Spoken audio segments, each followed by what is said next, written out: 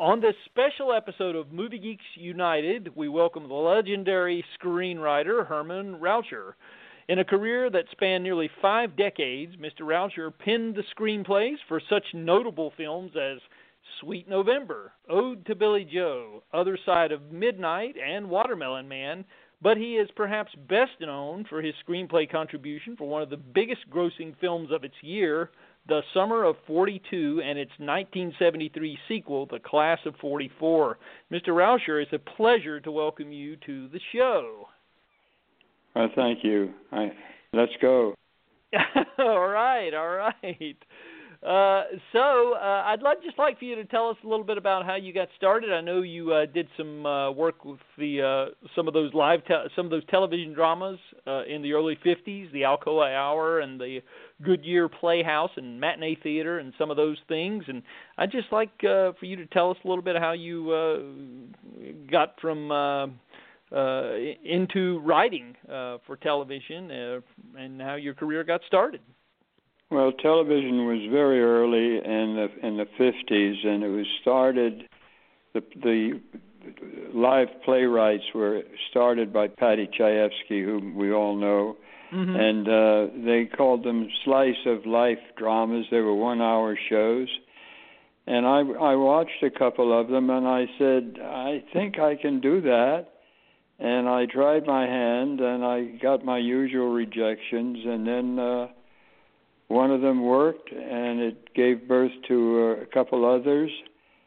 And I was holding down a job in advertising at the same time and too insecure to let either of them go.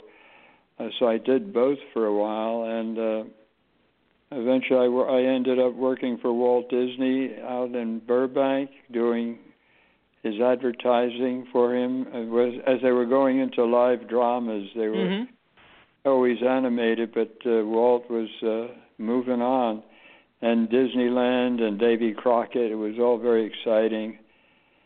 And then I got back into advertising. I just kept going in different directions and ending up on my feet somehow. And at a certain point, I got fired from a big ad job, which turned out to be providential because it made me concentrate totally on my writing. And that's the way it happened. It was a strange parabola, but it worked. Interesting. Very, very interesting. I'm always curious about the trajectory of a person's career and how they make that leap. And I think you were in the military before you got into advertising? Well, no, I was working at Fox, at 20th Century Fox in New York, where all their advertising was done, and I was drafted in 1950. I didn't go of my own free will. They called for me, and I said, here, and they said, you come over here, and we embraced, and I was in the Army for a couple of years, and served with great lack of distinction, and I don't know, things sort of just peeled and like an onion, and there was always something else. It was, as we say, cool. It was fun. Nice. That's interesting. Yeah, I knew, and I'd forgotten that you did work at Fox for a while. I did some research and saw that, and I had totally forgotten that fact. I'm glad you brought that up again. Now, when you got into writing the television dramas, I'm curious if you actually had any interactions with Paddy Chayefsky, since he was so prolific at that time and so involved. I didn't know if you ever got to meet him or had any memories of him. If you did. I have a very strong memory of him. We were both nominated for Best Original Screenplay for the Academy Awards, and he was sitting next to me when he was announced as the winner. That's how I met him. And the next morning, he took all his congratulatory phone calls at my table, and he was a very funny guy, and he led us all. There were some marvelous writers who came out of TV in those days, and Paddy was he was the forerunner, really. Yeah, I forgot you guys were both in the running for the 1972 Academy Awards ceremony. You for obviously Summer of '42, and he for The Hospital. So That's right. I had totally forgotten about that. So yeah, those are two excellent scripts. I'm glad I wasn't the one having to vote there, because I'm not sure what I would have done. It would have been a Well, he tough told choice. me, he said, if you want to win an Academy Award, write a 2-minute speech for George C. Scott, which is what he did in Hospital, and Scott delivered, and Patty won another Oscar. He had a few of them. Yeah, he wound up going on to win the one in '76 for Network, famously also, and had previously done Marty. So yeah, he was and gone way too soon. I just think it's very sad that he passed in 1981, and it would have been interesting to see what he would have done had he lived longer, but unfortunately we'll never know. So I mean, everybody understood that he was the best at his trade in those days, and he was certainly the first one to break through. And there were some young directors came out of television too. There was a lot of guys who were just like Bob Mulligan, who did Summer of '42, explains that he was sweeping up someplace, and somebody said, "Who wants to direct?" And he raised his hand, and he became a director.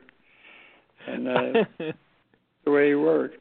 Did you know Mr. Mulligan before Summer of '42? Did you meet him during the days when you were pinning those television dramas? I never met him. He was doing movies before I started writing television. He's a little older, but yeah, he was a decent, really marvelous guy, and I miss him. Yeah, I was a big fan of his work. Obviously, Summer of '42, but I think there's To Kill a Mockingbird, and I think his adaptation of the Thomas Tryon novel is very underrated, and I think it's just tremendous. But yes, so I understand that you did the Pioneer Go Home, which served as. Where did you find that one? I just did some research.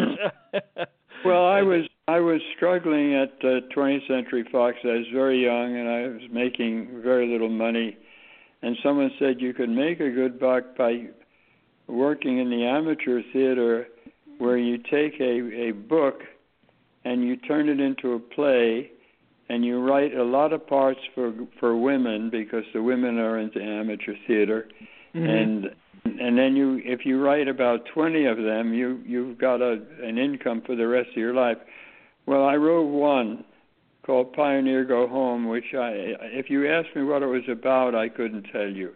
And it was pure sweat, and every once in a while I get a royalty on it for like 33 cents or something. It never came through in the way that it was going to give birth to other ones, and I don't know how you found that. I thought it was done away with.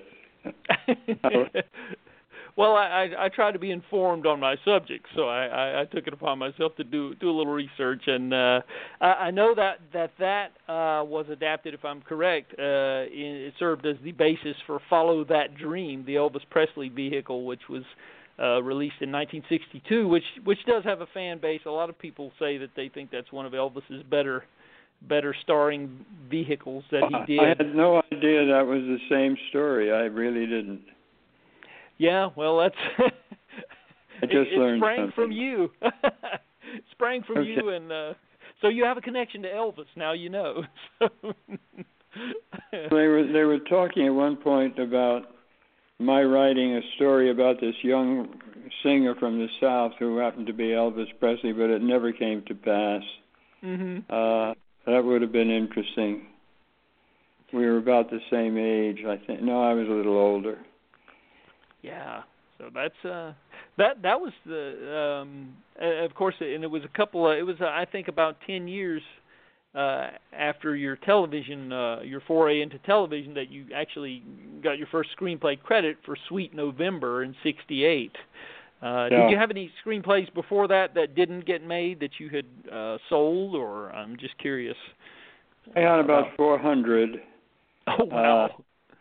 Well, we all did. You could do your ceiling with the rejection slips. You just had to deal with that. You don't think they mean anything, but if you read them, you can usually extract something of value that can help you the next time around. Mm-hmm. I don't remember. The first play I wrote was a little thing called Finkel's Comet, and it went to a young director named Sidney Lumet, who directed my first television play, and it was very successful. And so I did, I don't know, a half a dozen more for William Morris and Alcoa. It was a good time. It was a fun time. Yeah. Did you have any memories of working with Sidney Lumet that you'd like to share? Just curious. We're big fans of his work, too. Well, when you worked at Fox, excuse me, as an office boy or a messenger, you had a lot of odd duties to perform, like we had our world premieres of our movies at the Roxy and at the Rivoli in New York City. And what we would have to do is go rent a tuxedo and get into the hired limo that the company hired for you and pull up at the front of the house, and get the star. In this case it was Sidney. And I remember him well, and I accompanied him and his wife to the theater and stayed in the car as he got out and got all the applause. And 2 years later, he was directing my play. That was a great kick. Oh yeah, that's fascinating. That's fantastic. Well, it's fun. Nice feather in your cap, I guess. Yeah. So now, Sweet November was the first one that actually that was made, that was filmed, that you had written, and obviously launched your screenwriting career, I would say. Now, Robert Ellis Miller was the director of that, and he had also did the adaptation of The Heart is a Lonely Hunter previously, I believe, or maybe it was after Sweet November. It was around that time. But I'm just curious if you were on the set when they were doing that film, and if you had any memories of Sweet November when they were I had a lot of memories of Sweet November, a lot of good ones. First of all, I wrote it as a play originally, and some marvelous agent who was at MCA at the time, a big talent agency, and he got it and brought it out to the coast, and they said, "Get this, it'll make a great movie." And so they bought it, and it was never performed as a play ever. And they just bought it, and I took the theatrical script and made it into a movie script. And you did a lot of things in those days that you never thought you would be doing, but it worked out, and Robert Ellis Miller did a fine job, and we had Tony Newley and Sandy Dennis, who were just brilliant in it and gave the story wings. They were marvelous. On that serial contract, I think that crest should be either olive or maroon. This is President and Board Chairman of Blake Container Associates Incorporated, Charles Blake. This is the biggest swinger in Greenwich Village, Charlie Blake. And from the crazy department at Abercrombie and Fitch, Charles Blake B.S. and Charles Blake A.S. Before Sarah and after Sarah. And how this fabulous change was effectuated is the story of Sweet November. Did it hurt? painted on by myself in available light. Charlie. Oh, Charlie. When I remember November sunshine, I won't mind December's rain. For me it will be like sweet November again. I know they remade that, and I wasn't sure if you were a fan of... I was not involved, and I was a little ticked off because it was the same producer who produced Sweet November, my version, the first version. Interesting. And marvelous reviews on our little movie, but these people just went down the drain with it, and people can't detect the difference between the two of them when they're told, "Oh, Sweet November is on," and it's been a source of unhappiness for me. But a lot of worse things happen than that. But every time you do a remake, you really look for trouble. The original is so good in many cases that it just keeps looking like you should never have played with it again.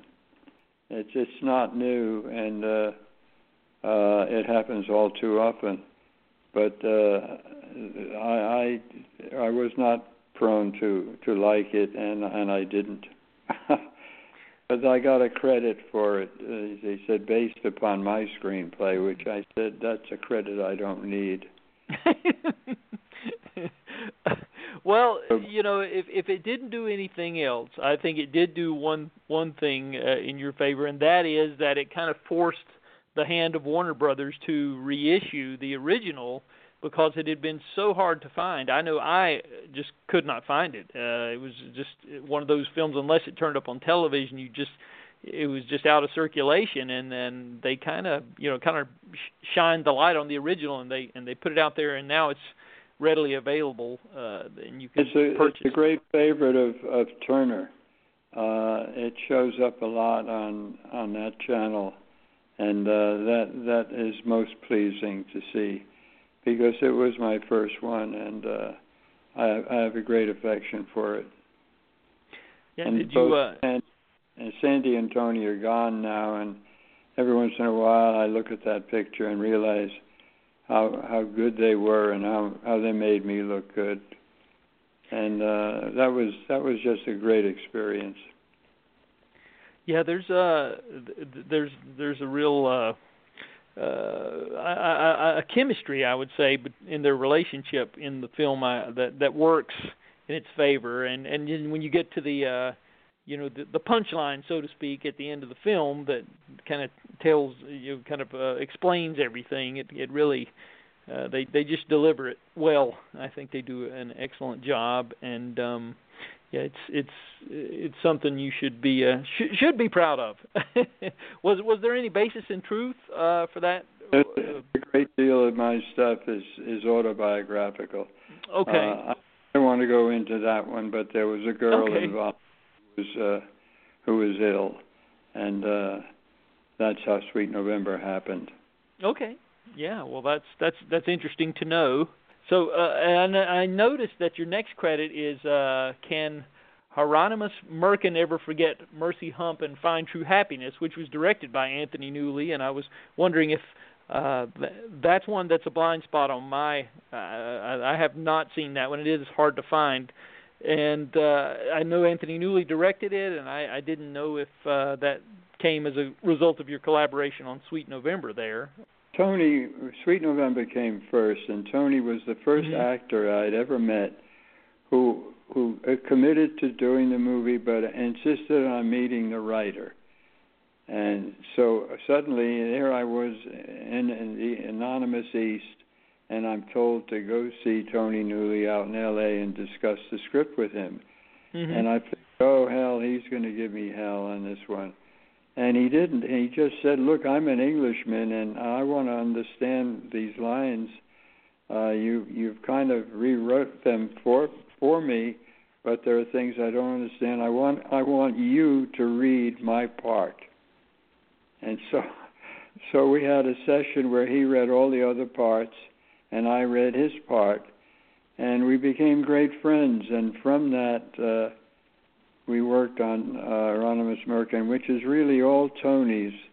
If you're familiar with his musicals like Stop the World and oh yes, The Roar of the Grease Paint, they're all about totems in his own life. And he had this screenplay, and it was a mess. It was talent all over the place, but it had no wheel. It wasn't turning, and we worked on it. And Tony, who was so generous, gave me full credit on the screenplay, and I won British Writers Guild Award for the best original screenplay of the year, and Tony made sure that it was given to me. And all I did was keep it sane. But Tony was so gifted that he would explode on the screen if you let him, and he could do that in the theater. But you got to hold him down a little bit. The picture did not please Universal, and I don't think it was properly released. And the ratings were young and new in those days, and I perhaps have the only print, and I'll show it to very few people because you won't understand it.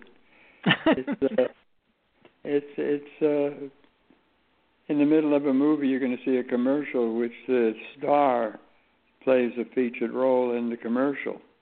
I mean, it's just, these are all Tony's ideas, which I was primed to always bring down a little bit so that it would fit. But he was great. We became great friends. Wow, yeah, that film is a curio, and like I said, it like you said, it is hard to find, and I personally would like to see it, being a fan of your work, but it's very difficult to locate, and maybe someday, maybe someday, maybe someone will drop it off and run. Well, things picked up at the beginning of the decade of the 70s for you with Watermelon Man, which has a definite cult following and is referenced still to this day. I hear people talking about that, directed by Melvin Van Peebles. And was wondering what the genesis of that one was. Well, I wrote that screenplay. It's an original, and it was about white hypocrisy, and Columbia bought it, but we're talking very early in the 60s. Columbia was afraid to make it without a black director. They felt very strongly, we'd love to make this film, but we don't want to go out there and have it made by somebody and have him fall on his face for whatever reason. And they found Melvin had written a little movie and directed it himself in Europe called 3 Day Pass. So Melvin was given the reins of Watermelon Man, and he and I immediately disagreed on just about everything. He saw it as a picture about black power, and I saw it as one about white hypocrisy, and that's a tough mix. But somehow it worked to a degree that gave us a picture we could release with some confidence, and it did become a cult film. And oddly enough, I was informed that I was nominated to be one of the Black Writers of the Year, and I had to inform them that I was not black, but I'd be pleased to be nominated. So they quickly pulled my name out of nomination. Okay, buddy, this is a hijack. Take this elevator to Harlem.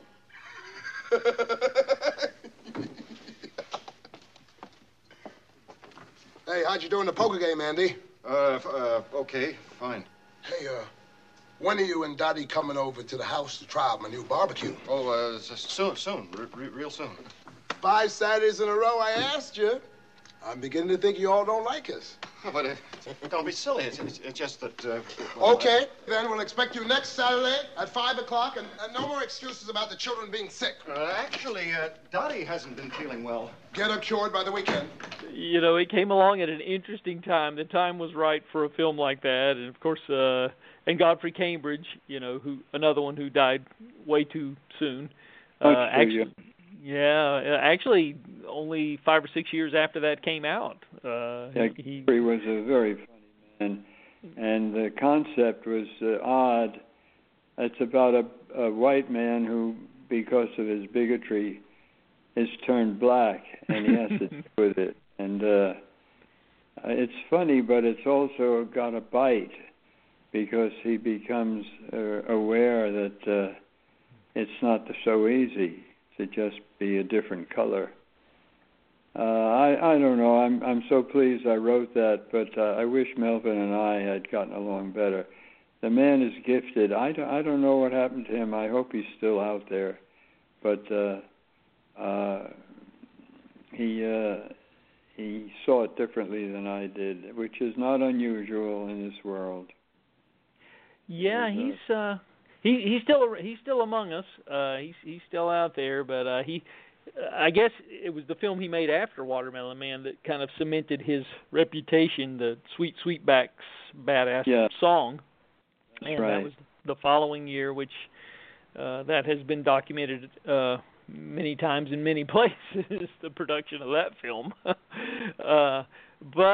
So Watermelon Man was obviously a very solid credit for you, and then that, of course, the next year was the film that we all know you for, The Summer of 42, of course. And I was just curious to see how that, if that script had been sitting around for a while before it actually was picked up and greenlit by Warner Brothers, or if it went in there fairly quickly and got done. I was just curious about all that. Well, you're about to hear the reality. Okay, great. About 7 years and over 35 rejections for it to happen. And it was motivated by my buddy who I grew up with, who was killed in Korea on my birthday in 1952. And I decided I'm going to write about Oski one way or another. And I did, and the script languished a lot until there was Bob Mulligan, who we sent the script to, and he said he'd like to do it. And he took it to Warner Brothers, who was in need of some product. They had some new management, and Bob had given them a budget of $1 million. That's all he saw it cost, and he said it was a very small cast, and so they didn't even read the script or look at the budget. They just told Bob because of To Kill a Mockingbird's success, they wanted him as a filmmaker for Warner Brothers, and he committed to the film, and we were off and running. We had no rain. We shot on the West Coast and made it look like the East Coast. We had vintage cars, saltbox houses, like in New England, and everything worked.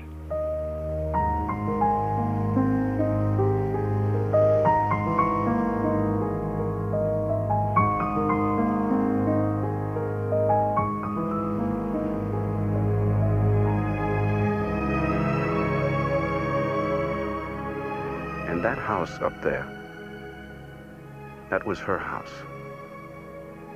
And nothing from that first day I saw her, and no one that has happened to me since, has ever been as frightening and as confusing. For no person I've ever known has ever done more to make me feel more sure, more insecure, more important, and less significant. In everyone's life, there's a summer of 42.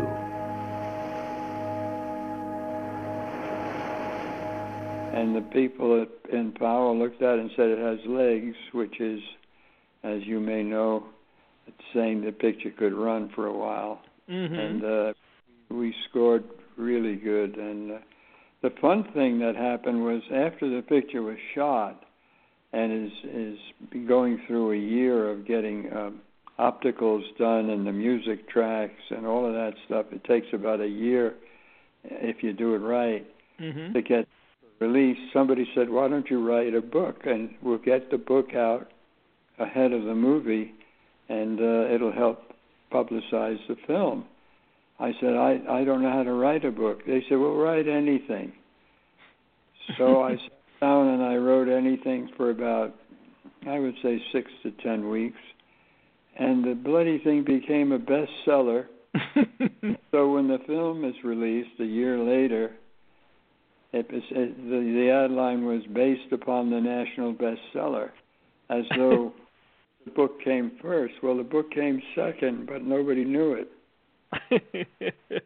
Yeah, that's a popular misconception that people they think it was based on a book, and it was. That is an interesting story of how. Well, in this case, the book did come out first, but it was written after the movie. Yeah, was right. shot. Anyway, we had Mulligan at his best. He took a fragile screenplay, 3 young teenage boys, a beautiful young actress who had only appeared in one film, and he came out with a winner. We were all so impressed with Bob. He had a magic touch. He sure did, and he really just had a real gift for working with kids. You know, yes, he did. I think he did, because I think back on To Kill a Mockingbird, obviously, and then your film Summer of '42, but then The Other, and later on Man in the Moon, which was the film debut for Reese Witherspoon. You know, and she was a teenager, I think, when that was, and just all of those are just, he just had such a knack for working with kids. It just seemed like he could just really pull great performances, and I think Robert Surtees, who photographed Summer of '42 and some of his other films, was what he brought to the plate, to the project. Well, we had 4 nominations. Surtees was one of them, and then we had Michel Legrand to write the music, and Michel is nothing less than a genius. He just is. He's done 3 films which I've written, and all of them had the best music imaginable.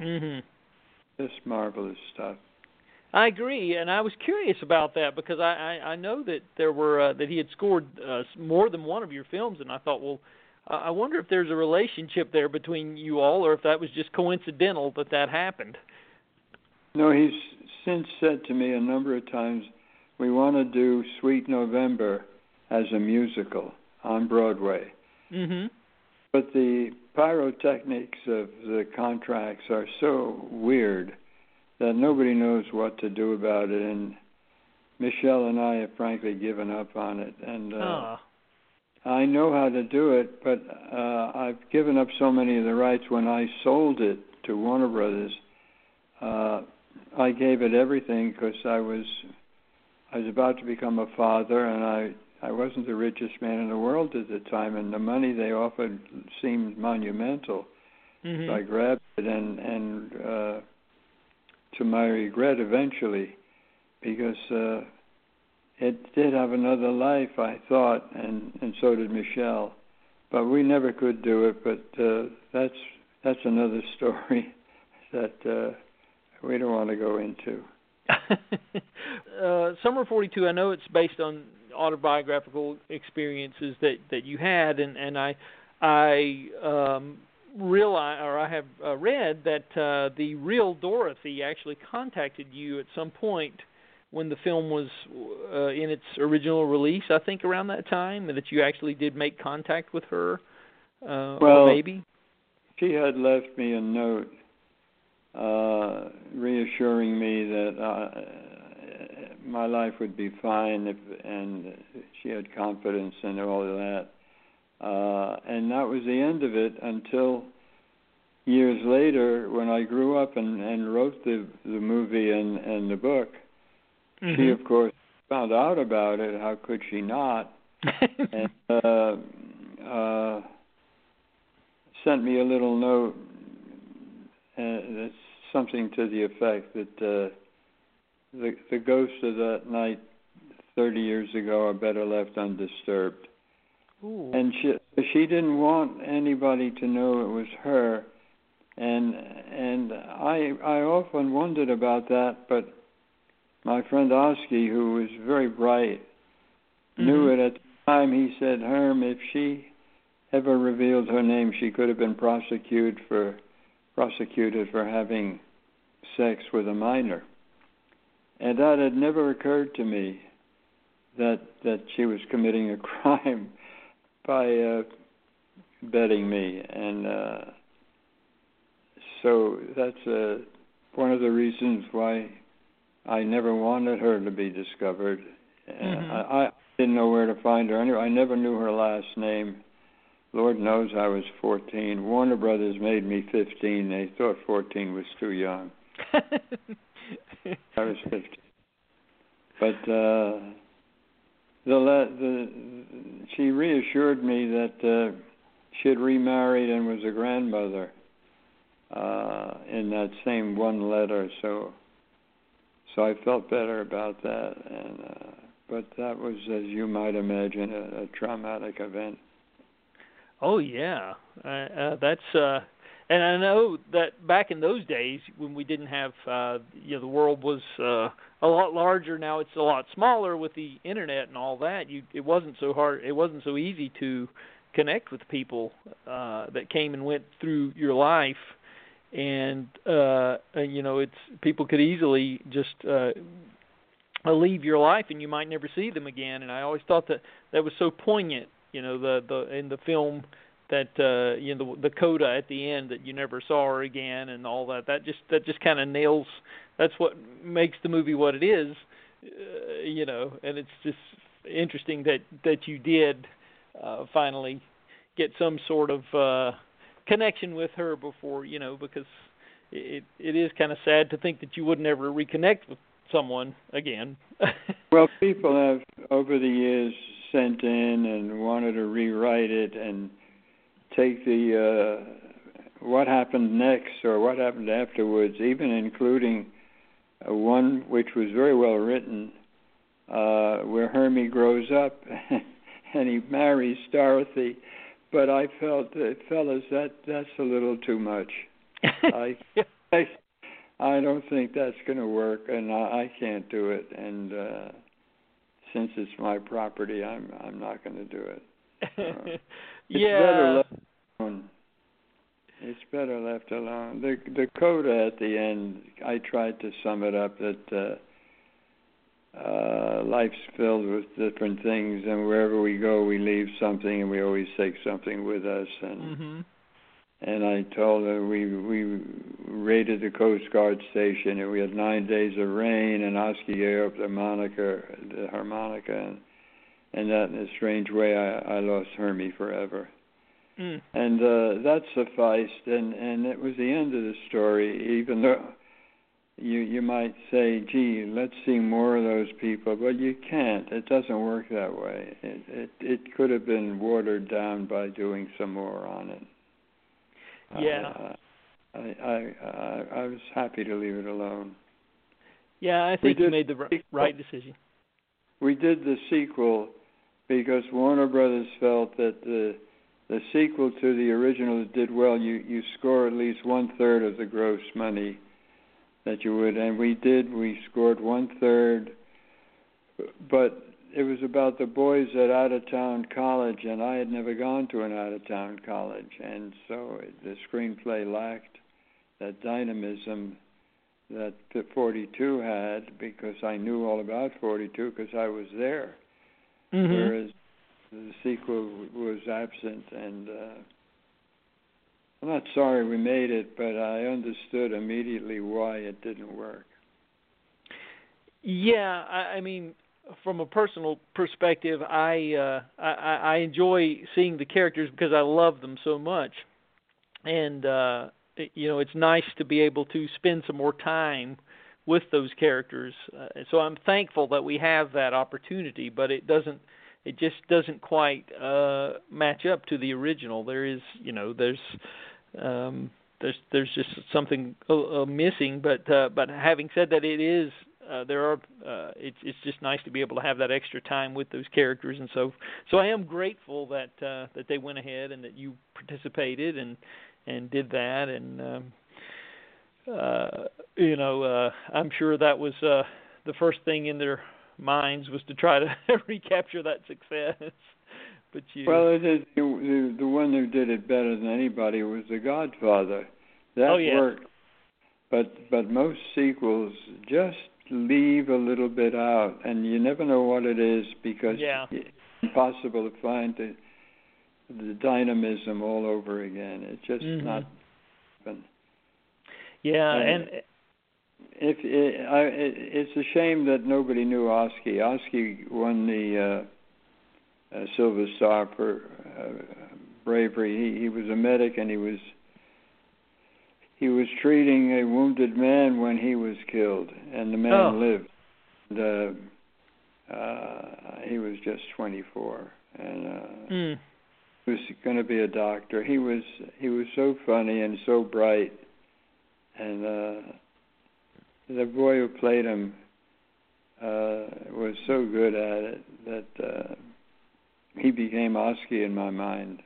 All the boys are in their 60s now. Yes, they are. Yes. And one way or another, they're in the business somehow. Yeah, I actually have I have had some contact with Oliver Conant, who plays Benji. We've had some correspondence from time to time, and he still does. He directs a lot of theater, I think. That's nowadays. Right. I spoke to him a couple of years ago on our 45th anniversary. They all called me, including Jennifer O'Neill and Oski and Benji and I'll be all right, and Hermie. They called me to wish me well and all of that, and it was a very great kick because nobody expected that from our film. Nobody. That's great. Well, we'll get into just a couple other ones, and I won't take too much more of your time. But I did want to talk about Remember When, which was a TV movie from 1974 that starred Robbie Benson, and it had also a backdrop of the 1940s as a setting. And I do think this was supposed to be a television series, or this was a pilot for a series that never made it. And it has Jack Warden in it. He gives a terrific performance. I'm a big Jack Warden fan. Also, and I just wanted to get you to talk a little bit about that. Well, there is a story. I don't know if the world is ready for it, but the Danny Thomas people wanted to make the movie about the home front during World War II. And so I was the king of the 40s at the time, so they asked me to do it, and so I wrote it. And the interesting thing about it was it did what it was supposed to do, but we cut to the USO to show local talent if people want to remember those days, where soldiers could come and local people would entertain them as best they could. And in cases of Hollywood and New York, there were stars who came in, and all they served were donuts and coffee. And when you do a pilot film, you're competing with about 20 other films who are looking to become series, and we were no different. And so what happens is there's a little thing hooked up in the chair in front of you if you're in the audience, and it's got dials. And if you turn it one way, it means you like what's going on. And if you turn it in another way, it means you don't like what's being done. And I wrote the USO scenes where local talent comes in, and I didn't want professional people. I wanted people who were not all that good, but just were trying hard. Audiences that we invited in to rate the film didn't like it, so they're turning the dial left, and it adds up to the negatives. Am I making my point? I don't know if I... Yeah, I think so. But we were weighed down with a lot of negativity when it was done by design. And we were competing against, Little House on the Prairie and the Rockford Files. I mean, there's some big guys out there, and we just got lost. And so when next time I do that film, I'm going to have Beyonce in there, and I'm going to have all the big stars come in and sing at the USO, and their dials will go in a different direction. That's a great idea. That might be ripe for a remaking. I'll try it if they want to. That's a good idea. Yeah. So we'll cover just a few more right quick. I was curious about Ode to Billy Joe. I know recently on a podcast I heard Max Baer talking about that he wanted to do a film of this, and he said that it just occurred to him that he wanted the guy that wrote Summer of 42 to write it, and so he got in touch with you based on that he was a fan of Summer of 42. So I was curious to hear your side of that story. And this film also has a lot of fans, by the way. Ode to Billy Joe. Well, Bobby Gentry was a star, and she wrote Ode to Billy Joe, and at that time, it was the biggest selling hit record of all time. Mm-hmm. So everybody wanted to make a movie of it, and Max got the rights to it from Bobby. They knew each other for some one way or another. And so Max gives me a call, and he says pretty much what you just said. He said, I love Summer 42, and I think you should write this. I said, Max, thank you so much, but I'm a little busy, and I don't know the South to any great degree, and it's all about the South, and et cetera, et cetera. And he kept asking me to do it, and he kept after me. And finally he said, what will it do to get... And so I finally said, Max, send me a check for $100,000 and I'll write you a screenplay. I just wanted him off my back. I never thought he'd do it. Don't you know the check arrives? And I'm working with Max, who is a marvelous guy, but he's a little bit nuts. But enthusiastic and talented, and his father was heavyweight champion of the world. Yes. And Max was just as big. And you don't want to get into too many discussions with Max because he's big. Well, I know that based on the success of this film and Macon County Line, he pretty much stopped making films because he was successful enough with those two. So obviously it did pretty well, and it was another Warner Brothers production. And not only did he hire you to do the scripting, but he also got Michel Legrand for the music, of course. So, well, what you don't know is that I insisted on meeting Bobby to find out what the lyric was all about. Mm-hmm. All I know is that it said Billy Joe McAllister jumped off the Tallahatchie Bridge, and the references to her brother and Brother Taylor, the local pastor, and all those people. And I asked Bobby, I have to write a screenplay. Tell me what your story is. She says, I made it all up. It's about nothing. I said, I beg your pardon. You don't know what it's about? She says, no, nobody does. I just put those names in there. So I thanked her for nothing.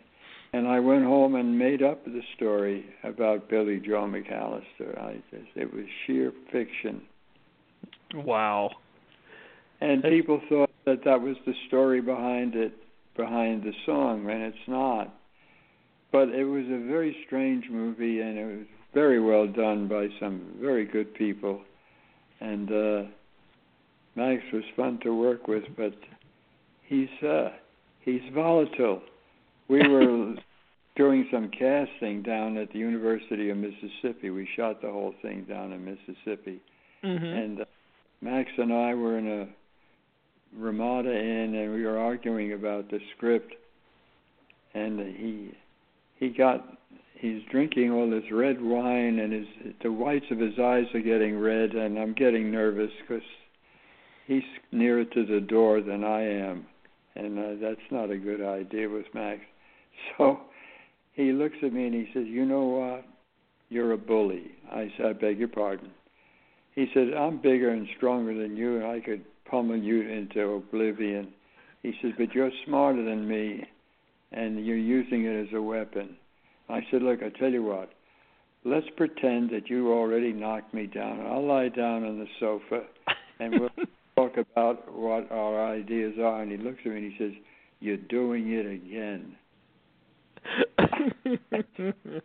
So I got up and went over and turned on the water spigot, washed my hands, and tried to get nearer the door.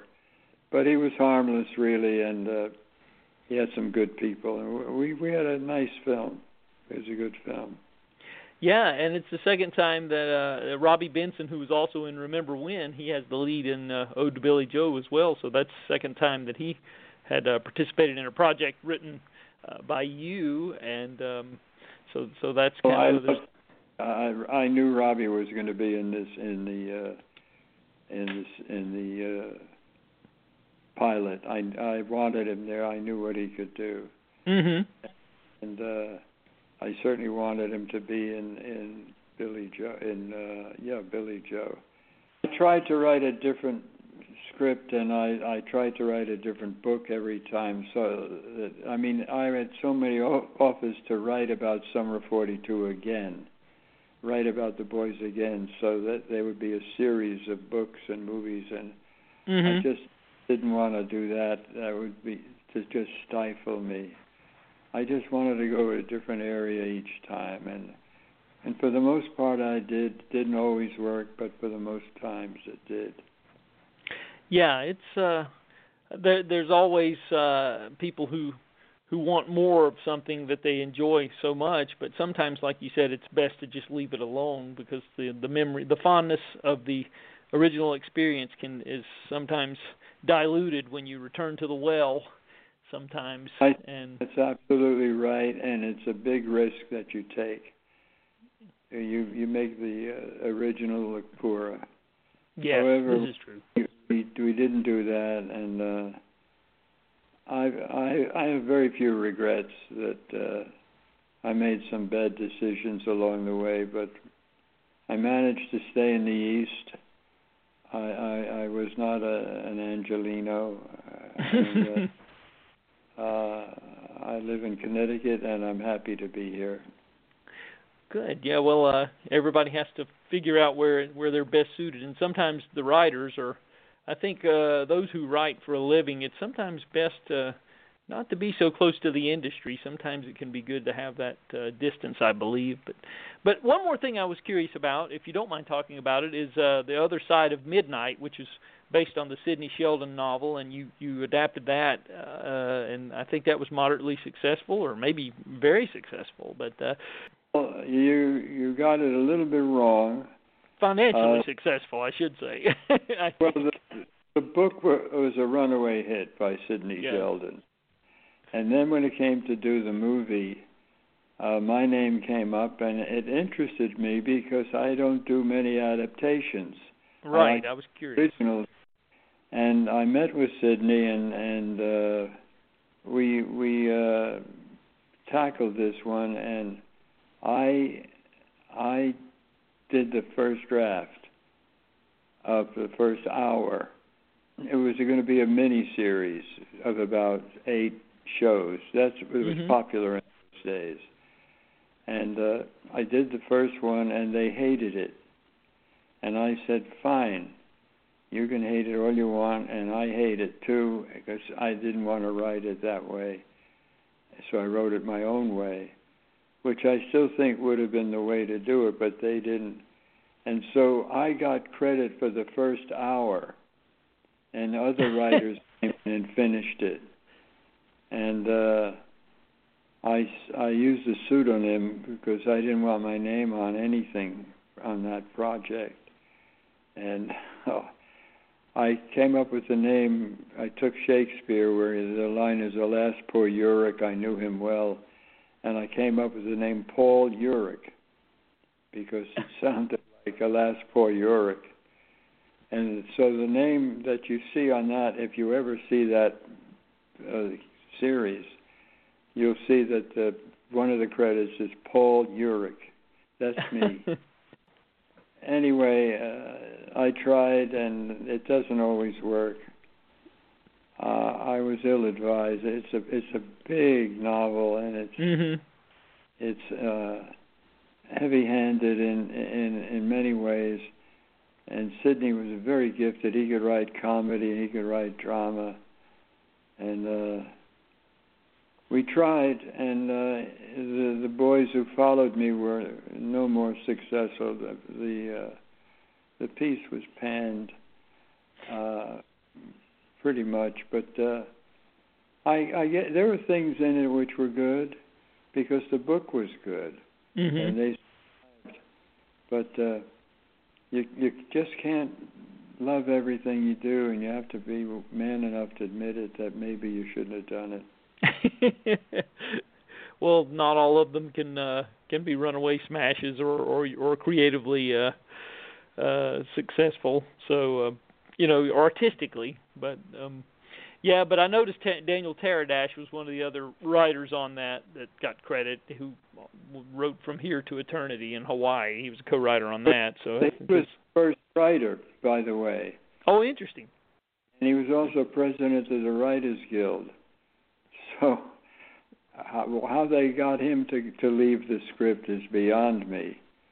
But he had done a draft which I never saw, and I never wanted to see it, because when you're assigned to write the same thing, you don't want to look at anybody else's work for fear that you're going to echo it in some way. True. And I didn't do that. Well, I was curious, because I know that you have not done that many adaptations of novels, and there has been a story that you did some uncredited work on the Great Santini. I didn't know if there was any truth to that or not, or if that's just some sort of a... There's a little bit of truth to it. A writer named Louis John Carlino, who's a very fine, wrote the screenplay for the movie, which was a huge hit. And they were going to say, let's do it as a TV series. And they asked me to do it. And I was signed to do it. And I wrote 3 or 4 outlines. And then the whole project came crashing down. Don't ask me how or why. I was never heard from again. Nobody ever asked me, are you still working on it? It was like it never happened.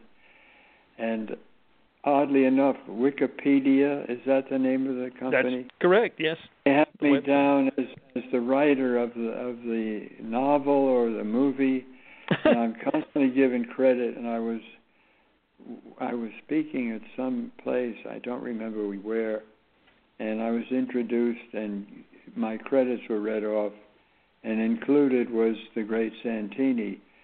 And so after everything was over, some young man comes up to me, he says, Mr. Rauscher, of all the things you've done, I love the Great Santini the best. I said, that's terrific, I didn't write it. He was floored. He thought maybe I was kidding. But I never wrote that book, and I probably could never have done it any better than it was. A hell of a good writer whose name eludes me. He's gone now. Pat Conroy, I believe, yes. Oh, Conroy, and he wrote a couple more books. He's a brilliant writer. Yes, he was. He was a great novelist.